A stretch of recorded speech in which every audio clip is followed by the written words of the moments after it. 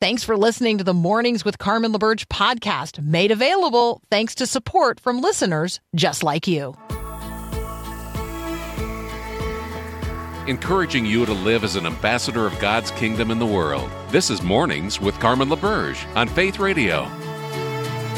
If we're gonna fly, we fly like eagles, arms out wide. If we're gonna fear, we fear no evil. We will rise. By your power we will go. By your spirit we are bold. If we're gonna stand, we stand as giants. If we're gonna walk, we walk as lions.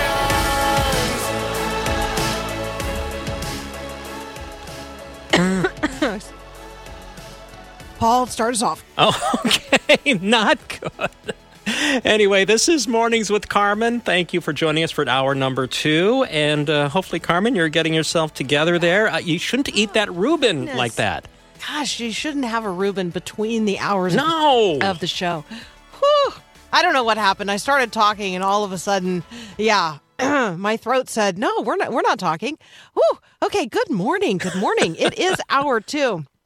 And it is, well, it might just be called Reuben Day. It's actually St. Patrick's Day, the 17th of March, 2023. Good morning, good morning, good morning.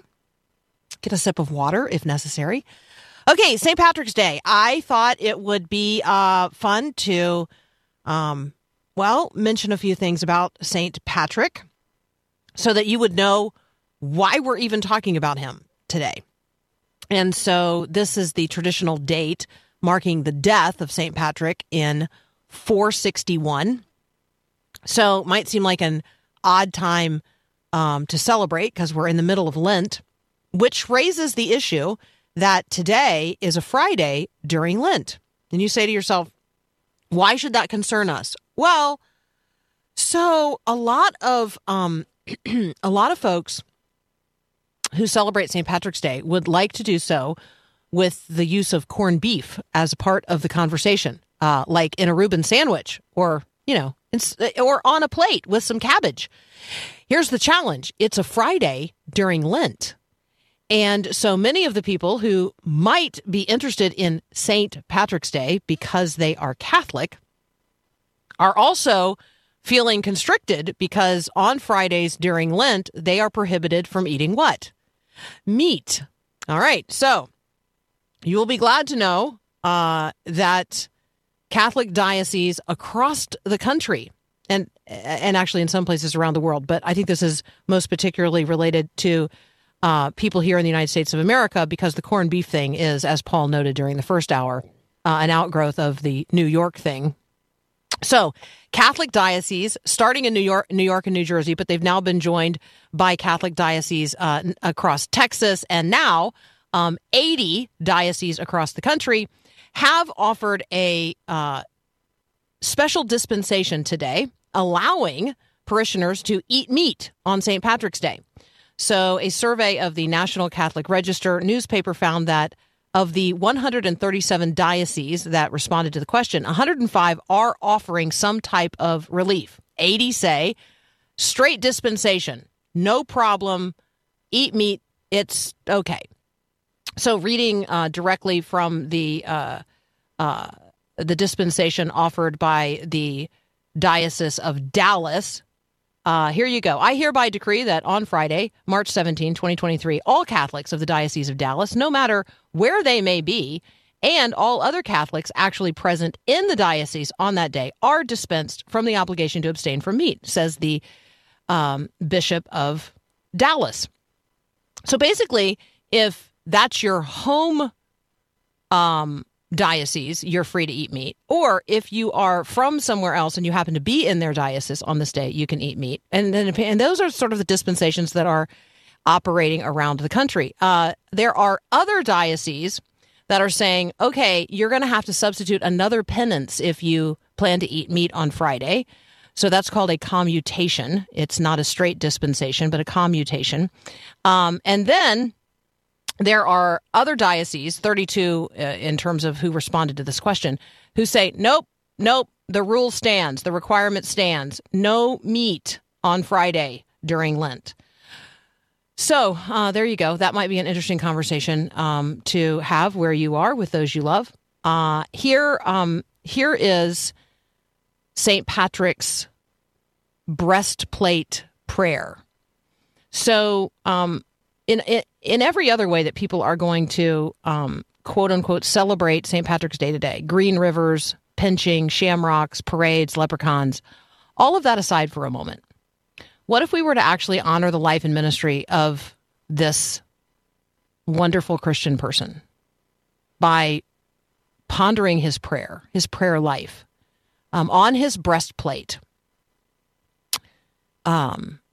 he had inscribed, "I arise today through a mighty strength, the invocation of the Trinity, through belief in all the threeness, through confession of the oneness of the Creator of creation. I arise today through the strength of Christ's birth and his baptism, through the strength of his crucifixion and his burial, through the strength of his resurrection with his ascension, through the strength of his descent for the judgment of doom. I arise today through the strength of the love of cherubim, in the obedience of angels, in the service of archangels, in the hope of resurrection to meet with reward, in the prayers of patriarchs, in the predictions of prophets, in the preaching of apostles, in the faith of confessors, in the innocence of the holy ones, in the deeds of righteous men. I arise today through the strength of heaven, in the light of the sun, the radiance of the moon, the splendor of fire, the speed of lightning, the swiftness of wind, the depth of the sea, the stability of the earth, and the firmness of the rock upon which I stand.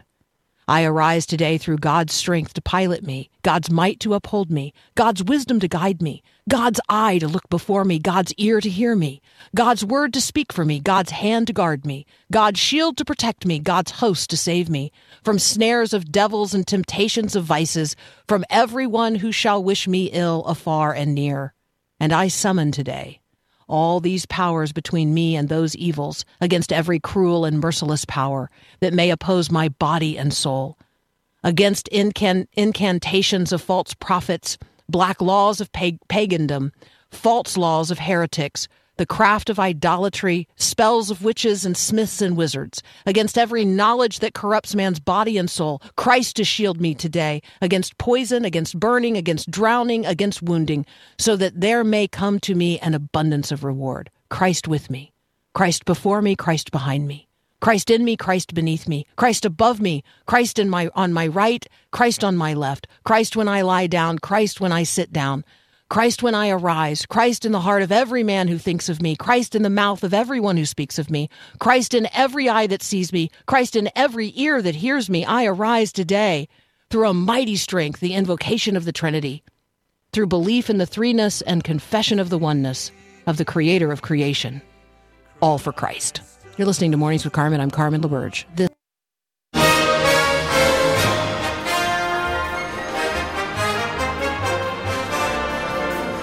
Paul Acey is joining us from Focus on the Family's Plugged In. Good morning, Paul. Good morning, Carmen. How are you? I am well. That was a lovely prayer. I thought that was fantastic. St. Patrick's thought on his breastplate was just fantastic. What a great way to start the day. Yeah, what is on my breastplate as I get out there into the world? Like, that's a good question and thought. And it was inscribed on the side that he could read it. Like, I think that's important to know as well. Oh, yeah, like, that's great. If you're holding your breastplate and you're looking at your prayer, like, anyway, it's very cool. Yeah. Okay. Let's do this. Let's start with reviews, because there are two that we're going to cover today. Shazam! Fury of the Gods.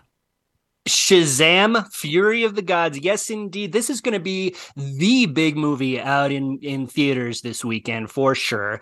It's a DC superhero movie. Those always make $3 bazillion, whether they deserve to or not.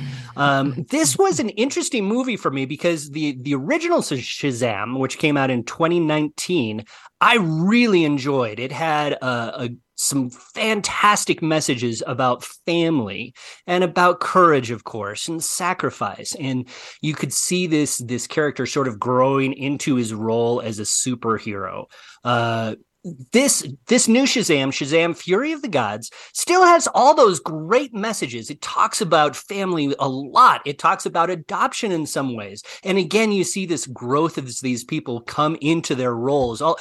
these days, it's not just Shazam. The entire extended family that he is a part of has sort of gotten these superpowers, and so they're all fighting crime together. So you see them grow in their roles as this movie goes on. But the thing is, there are some issues that come along with this, and some problems that come along with this, especially for folks who are a little bit wary of hearing some messages that run counter to their own faith, right? Mm-hmm. Fury of the Gods. Now, this is you can tell just from the title that you're dealing with some pagan gods that come around. So you're going to be seeing a lot of references to Greek mythology and all that kind of stuff. Now, of course, the movie is not encouraging us to all switch over to classical paganism, but you do have some of these muddied elements of spirituality that can be a little bit difficult for families to navigate. In addition to that, you have a gay character who comes out. There's a ton of violence, as you would expect in a superhero movie, including one really disturbing scene where someone actually steps off a building willingly and falls to his death. And then, of course, you have the swearing. There's always a little bit of a language quotient that comes with these superhero movies these days, too. So before flying into theaters, this is one you might want to just push pause on, look at the review, see if it's right for your family, because there's definitely some extra issues here that families would need to navigate. I think that's helpful to know, and also helpful to prepare ourselves for conversation about. Right? It's everybody's going to see it, or a lot of people are going to see it, and so how do we prepare ourselves to have those conversations about muddied spirituality, or sexuality, or violence, or even suicide? How do we have those conversations with those who have seen the movie? I think that's really helpful.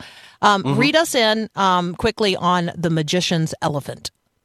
So if families are looking for a really nice alternative to Shazam, that might be the one. The Magician's Elephant is streaming now on Netflix. It's based on a 2009 book.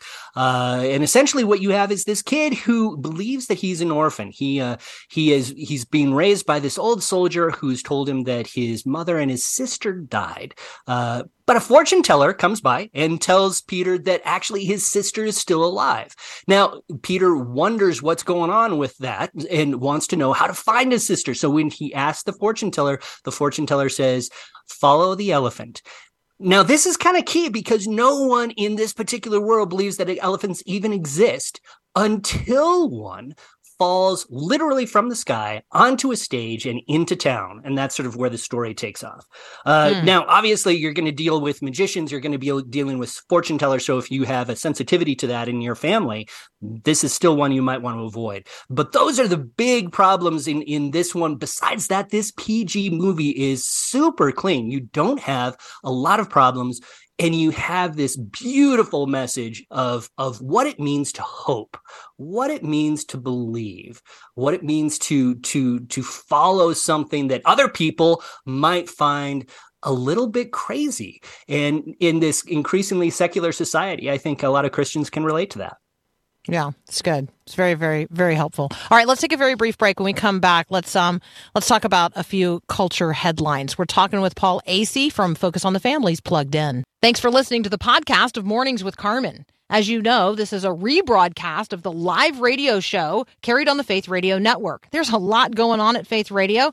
Tons of free resources just waiting for you and for you to share with others at myfaithradio.com. How does that all happen? Well, it happens through listener support. So Faith Radio, Mornings with Carmen, all available because of listener support from listeners, well, just like you. If you're a supporter, thank you so very much. If you'd like to become a supporter today, just visit myfaithradio.com. And again, thanks for being a part of what we do every day at Mornings with Carmen. When my wish eyes are smiling.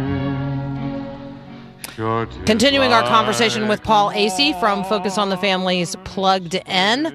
Paul, let's talk about a couple of culture headlines today, things that are going on in the culture. You know that my effort to sometimes pronounce people's names when I don't know them is a challenge. So I'm going with Rainn Wilson.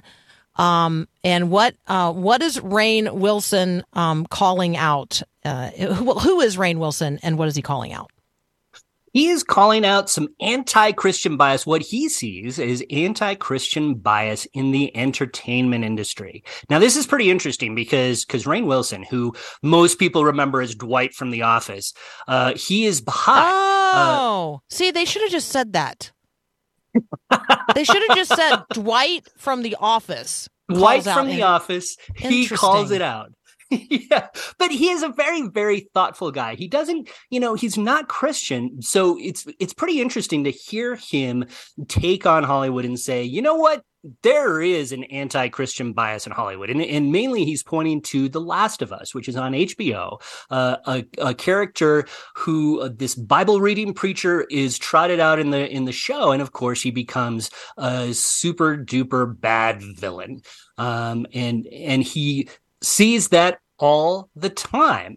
I think it's kind of interesting that he notices that because, of course, in the field that I'm in, you do see some of that anti-Christian bias slip in, I think, a little bit. It's sort of like it's surprisingly how frequently that is used, where people of faith become these caricatures for rigidity or for intolerance or whatnot. And it's, to me, it feels like just lazy writing. And I'm really glad that Rainn Wilson sort of agrees with me on that. Was there a Christian character on The Office? I'm just like, right? No, I mean, like, right? I mean, like, is there like a representative Christian character? I don't know. I mean, I was trying to think, because Angela is asked a question once about she's asked the book on the desert island question, and she says the Bible and the purpose-driven life, and then she says she would also like to have a copy of Dan Brown's Da Vinci Code so that she could use it for fuel. So I feel like somewhere in there we're supposed to understand that Angela is some kind of Christian. So I guess I just imagine that anybody who has spent so much time portraying a character and in a in an environment like the quote unquote office, right? Like even the writing on their own show has over time affected them in terms of their perception of how people are portrayed. Sure. I think that's absolutely right. And to be fair, I do think that Wilson has a point in what he says, but if you look closely, you can see some more nuanced portrayals of people of faith. Now, they're not always incredibly positive, but they are a little bit more nuanced. I think that right after Wilson made his remark, Cheryl Lee Ralph actually responded. She is one of the stars of Abbott Elementary, and she talks about her own character where she is a Bible reading teacher. So you do have these elements here and there where you can find some good examples of complex characters that are written as Christian. And so it's not an all or nothing thing, but I do think that we're seeing more and more anti-Christian bias in a way in the movies and TV shows that we're watching. That's really helpful. All right. So you've got a piece on TikTok posted at pluggedin.com. Talk with us a little bit about the proposed filter. Yes. So the glamour filter, it's called the bold glamour filter. It's one of the biggest rages that is hitting TikTok right now.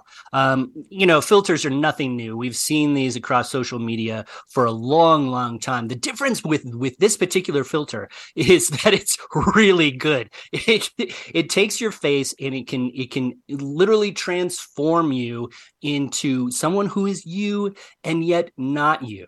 Emily Chow, who you're pretty familiar with, I know you've read some of her blogs. She actually tried the glamour filter on herself. And she noticed that, not only does it give her a whole bunch of makeup, but it sort of thinned her nose, it plumped her lips, it changed her bone structure slightly. So she still looks like herself, but a very different version of herself. And what she was most upset about is that it took away her freckles. She has a lot of freckles, and it just eliminated it. Bob Hoose, who actually wrote the blog, he talked a little bit about how this in some ways is a throwback to what culture has been trying to get away from for a long time, which is this standard sense of beauty. What does it mean to be beautiful? And for, decades, it was sort of determined by magazines and celebrities who had the perfect bone structure or whatnot. It made beauty into sort of this homogenous thing where everybody who was beautiful sort of looked alike. We've been trying to move away from that. And I think it's healthy to move away from that as a culture, to say that you can be beautiful in a lot of different ways. This particular filter moves back into that direction of, no, if you want to be beautiful, you have to look like this. And that seems to me, and I think a lot of experts agree, that seems to be a problem. Yeah, it would be helpful if, some very famous, notably beautiful women would step forward and actually show their unmade up, unfiltered skin and faces in the worst possible light, in literally bad light, so that everybody else, frankly, would feel better about ourselves. Yeah, well, one of the things I can't, I'm 50-something. My skin's a wreck. But I do think that there's a beauty in that difference, in being able to, honestly, I'm 50-something too. I'm starting to show a lot of age, and I was never particularly good looking to begin with. But I really do think that there's a attractiveness of the wrinkles, of the laugh lines. I when I see people who try to wipe those away from your face, in some ways it feels like it's demeaning the beauty of getting older. And I think there is a beauty in getting older, honestly. Just one more point I wanted to bring up. I know we're not talking about the Oscars. They're way in the rearview mirror. But one of the most striking things that I found about the Oscar ceremony was when Lady Gaga, she sang one of the nominated songs. She was out there, sans makeup, almost completely unplugged. And it was one of the most touching moments in that entire ceremony. This was the woman who used to go to these award shows dressed in meat dresses, right? She would never go out. She was always this caricature. And you see her on stage being real, being honest. I found that to be, to use the word, refreshing. Beautiful. Yeah. Yeah. Beautiful. Yeah. I love that. Paul Asay, thank you so much. We appreciate it. You guys can check out what we've talked about today and so much more at pluggedin.com. You're listening to Mornings with Carmen. I'm Carmen LaBerge. This is Faith Radio. One fine summer's morning, both gallant and gay, a bold little preacher went out on his way. The tracks all in It's hard to even quantify how radically our lives have changed, particularly after the introduction of the iPhone in 2007. But talk about it we must. And so let's talk about technology. How is technology not only shaping your life and your relationships, but how is technology shaping your relationship with Jesus?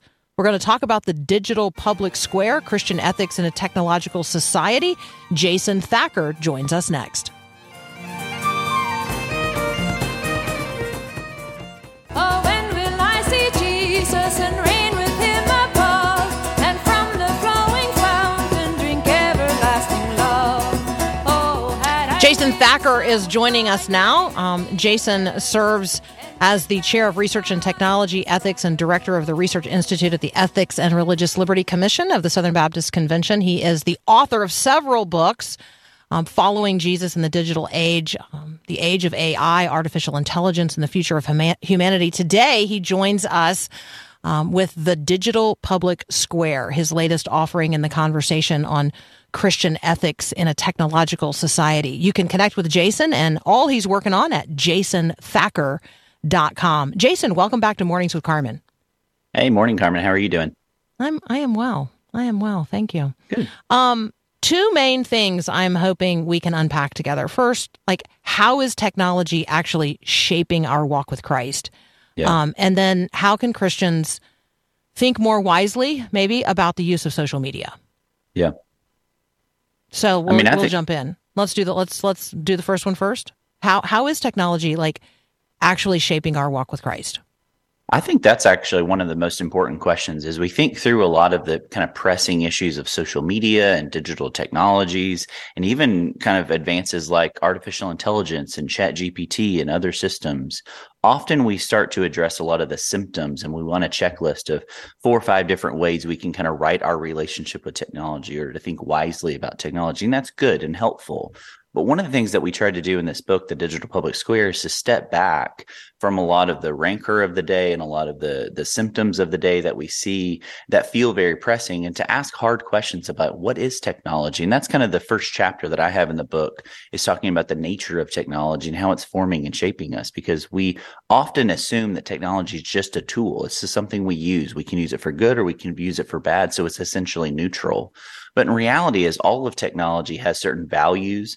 It has certain ways it encourages and is even designed for us to use it. And that's deeply shaping how we see ourselves, how we see God, how we see the world around us. And I think that's one of the things as Christians seek to cultivate wisdom for this new digital age, this new technological society that we live in. We need to ask those hard questions, because it kind of reminds me of Romans 12:2, where Paul says, do not be conformed to this world. He's assuming we are being conformed. And one of the things I try to do in this book and others is to say that actually one of the ways that you're being conformed and even discipled today is actually through the use of technology and specifically social media. And that's shaping our perspective of issues of the public square and how we engage with our faith as Christians in all aspects of our life.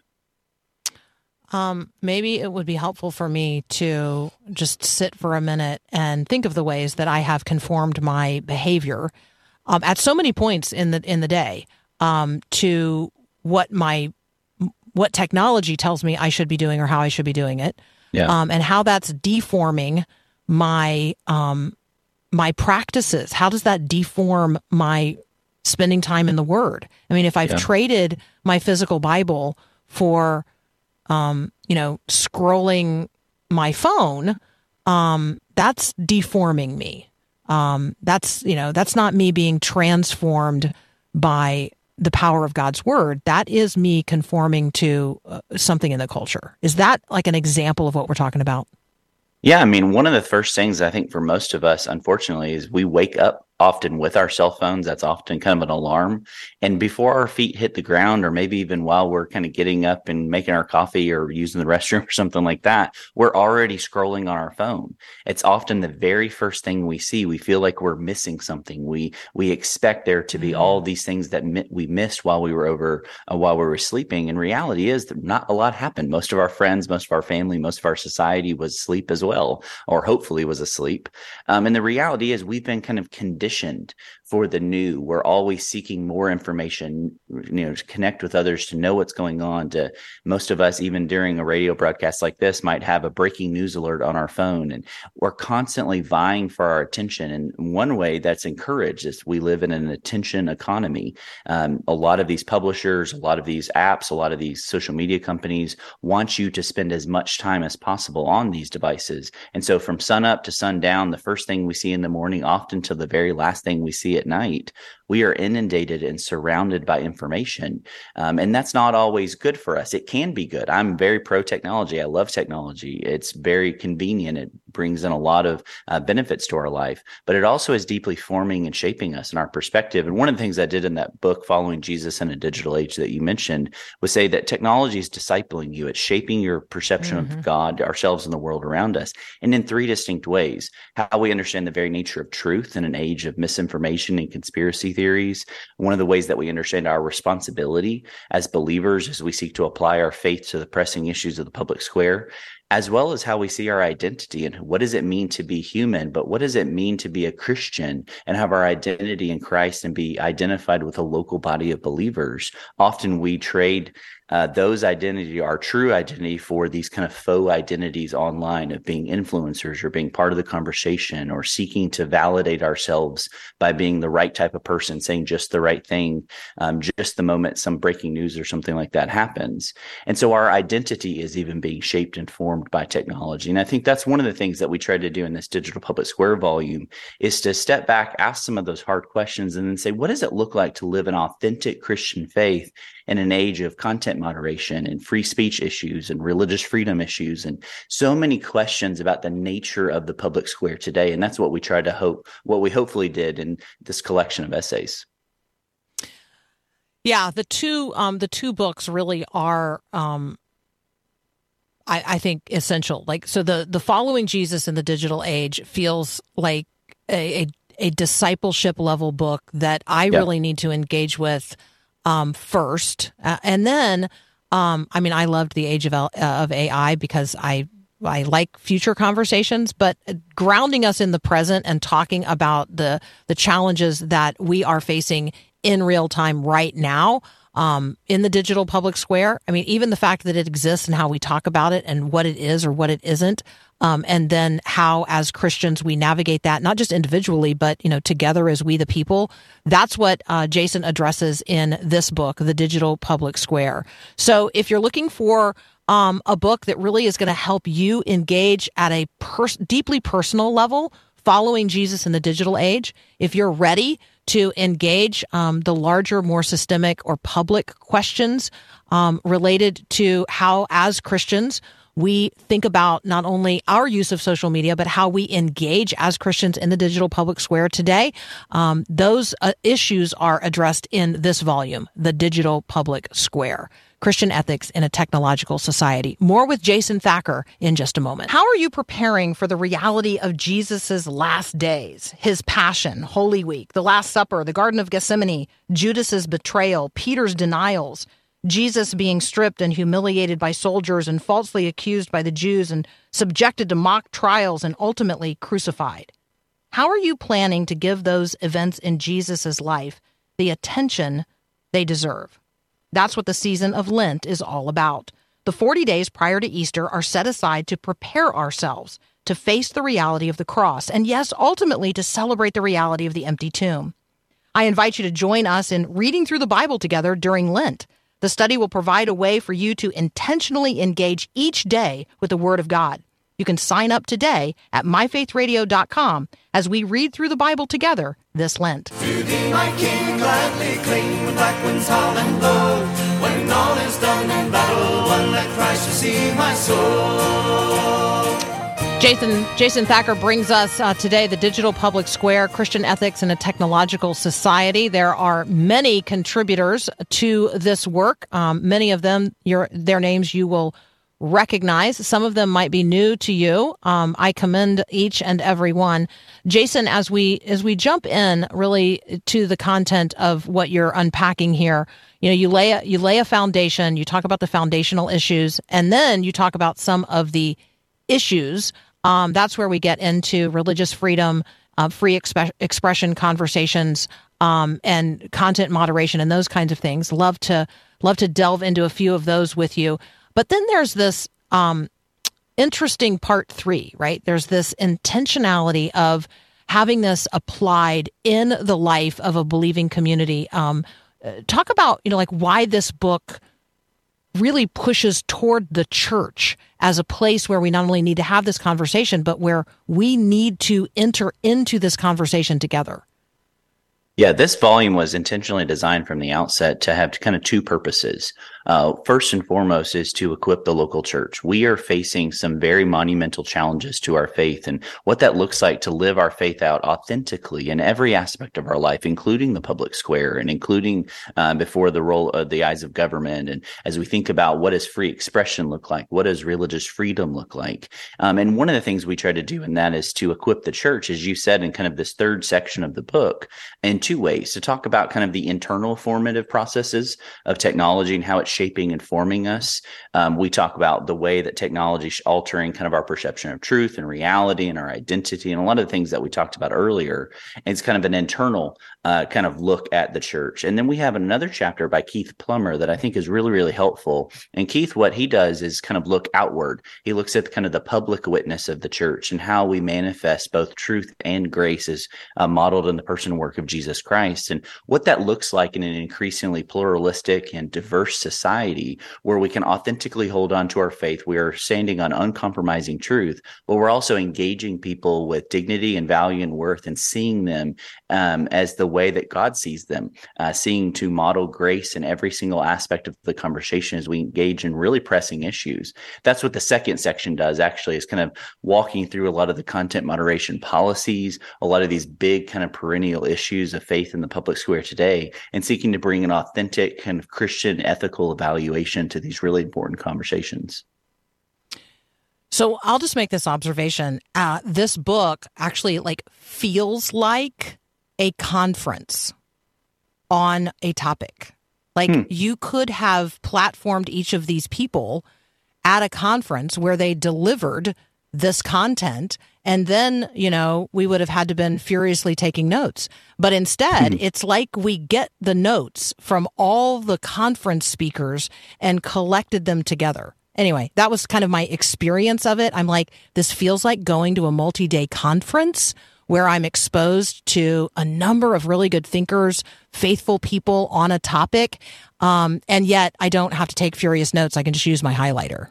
So I just appreciated that. And I don't know, maybe it could be a conference as well, even a digital one. I just throw that out there, creatively. Well, that is the first time I've heard of, kind of thought about it in that way. And that's actually a really good way to think about it. And one of the interesting things to note for readers is, and listeners' sake, is that we don't always agree with one another. That's actually kind of the fun part about something like this, is we engage in a really in-depth conversation with one another.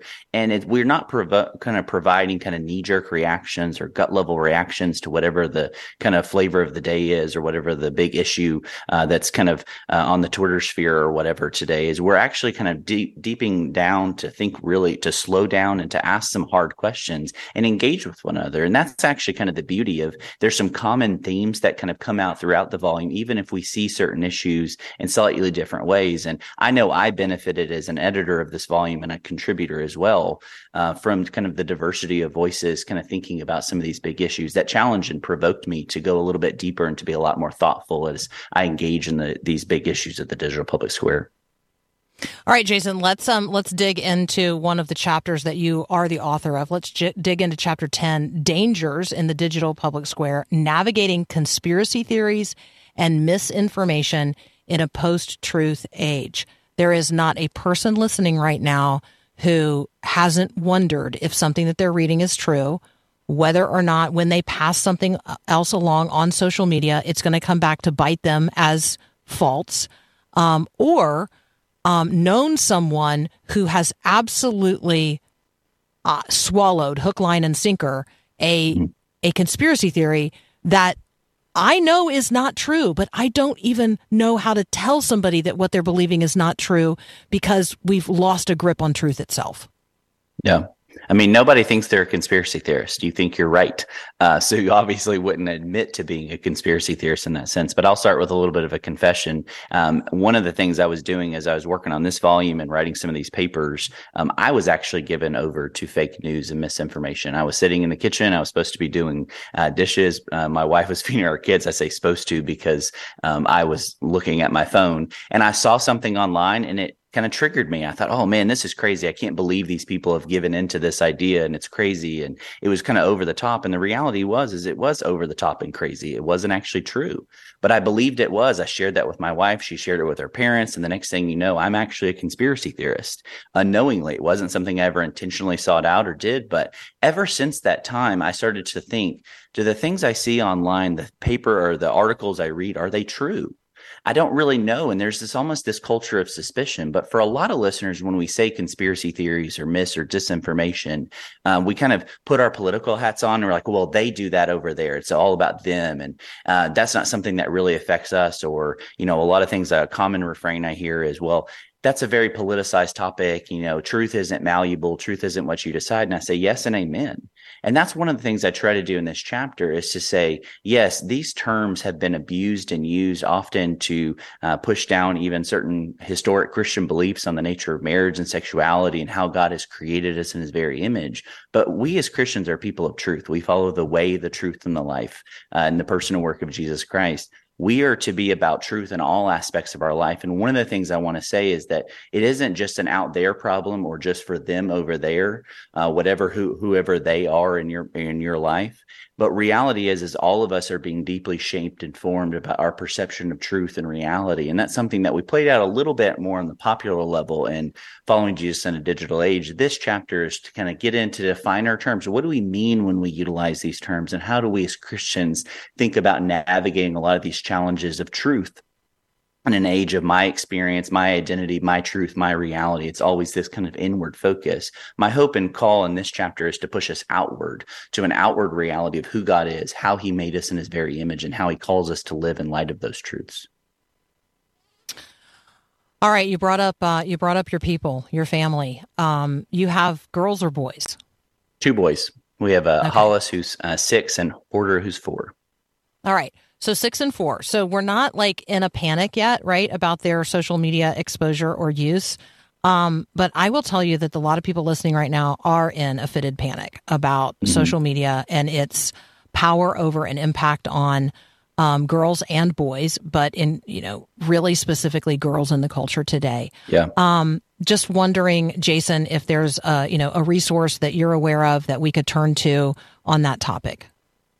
Yeah, so obviously there's so much to unpack there, but one of the things I'd encourage you to do for parents especially, but even for teenagers who may be listening, last month or 2 months ago in January, I had a little booklet called A Student's Guide to Social Media. It's a really short book. It's about 80 or 90 pages. It's a really easy read. It's designed for teenagers to help spark some of these conversations full of discussion questions to talk about the nature of technology, talk about TikTok and Instagram and how this is forming and shaping us, even for teenagers and students. So it's called A Student's Guide to Social Media.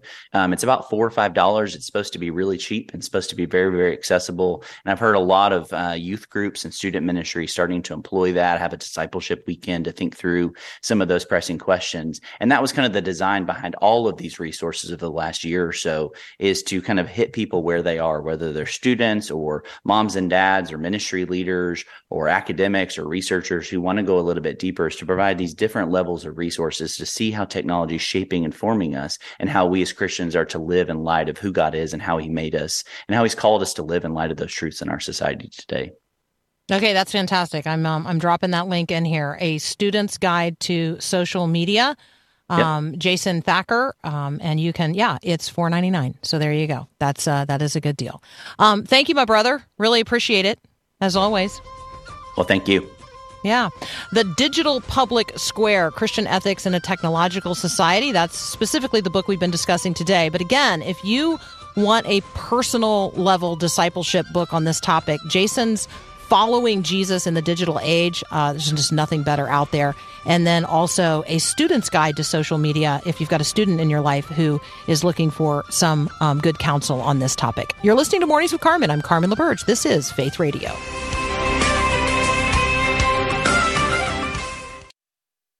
May the road rise up to meet you. May the wind be always at your back. That is an Irish blessing. Today is a good day to be blessing others and to be blessing God. There are literally hundreds of blessings out there and things that give us opportunity today to bless one another. But the Irish blessing is maybe the most iconic. May the road rise up to meet you. May the wind be always at your back. May the sun shine warm upon your face, the rains fall soft upon your fields. And until we meet again, may God hold you in the palm of his hand. Amen, amen, and amen. Have a great weekend, and God bless. Thanks for listening to Mornings with Carmen LaBerge. Podcasts like this are available because of your support. If it's important to you to hear things that encourage your faith, click the link in the show notes to give now. And thanks.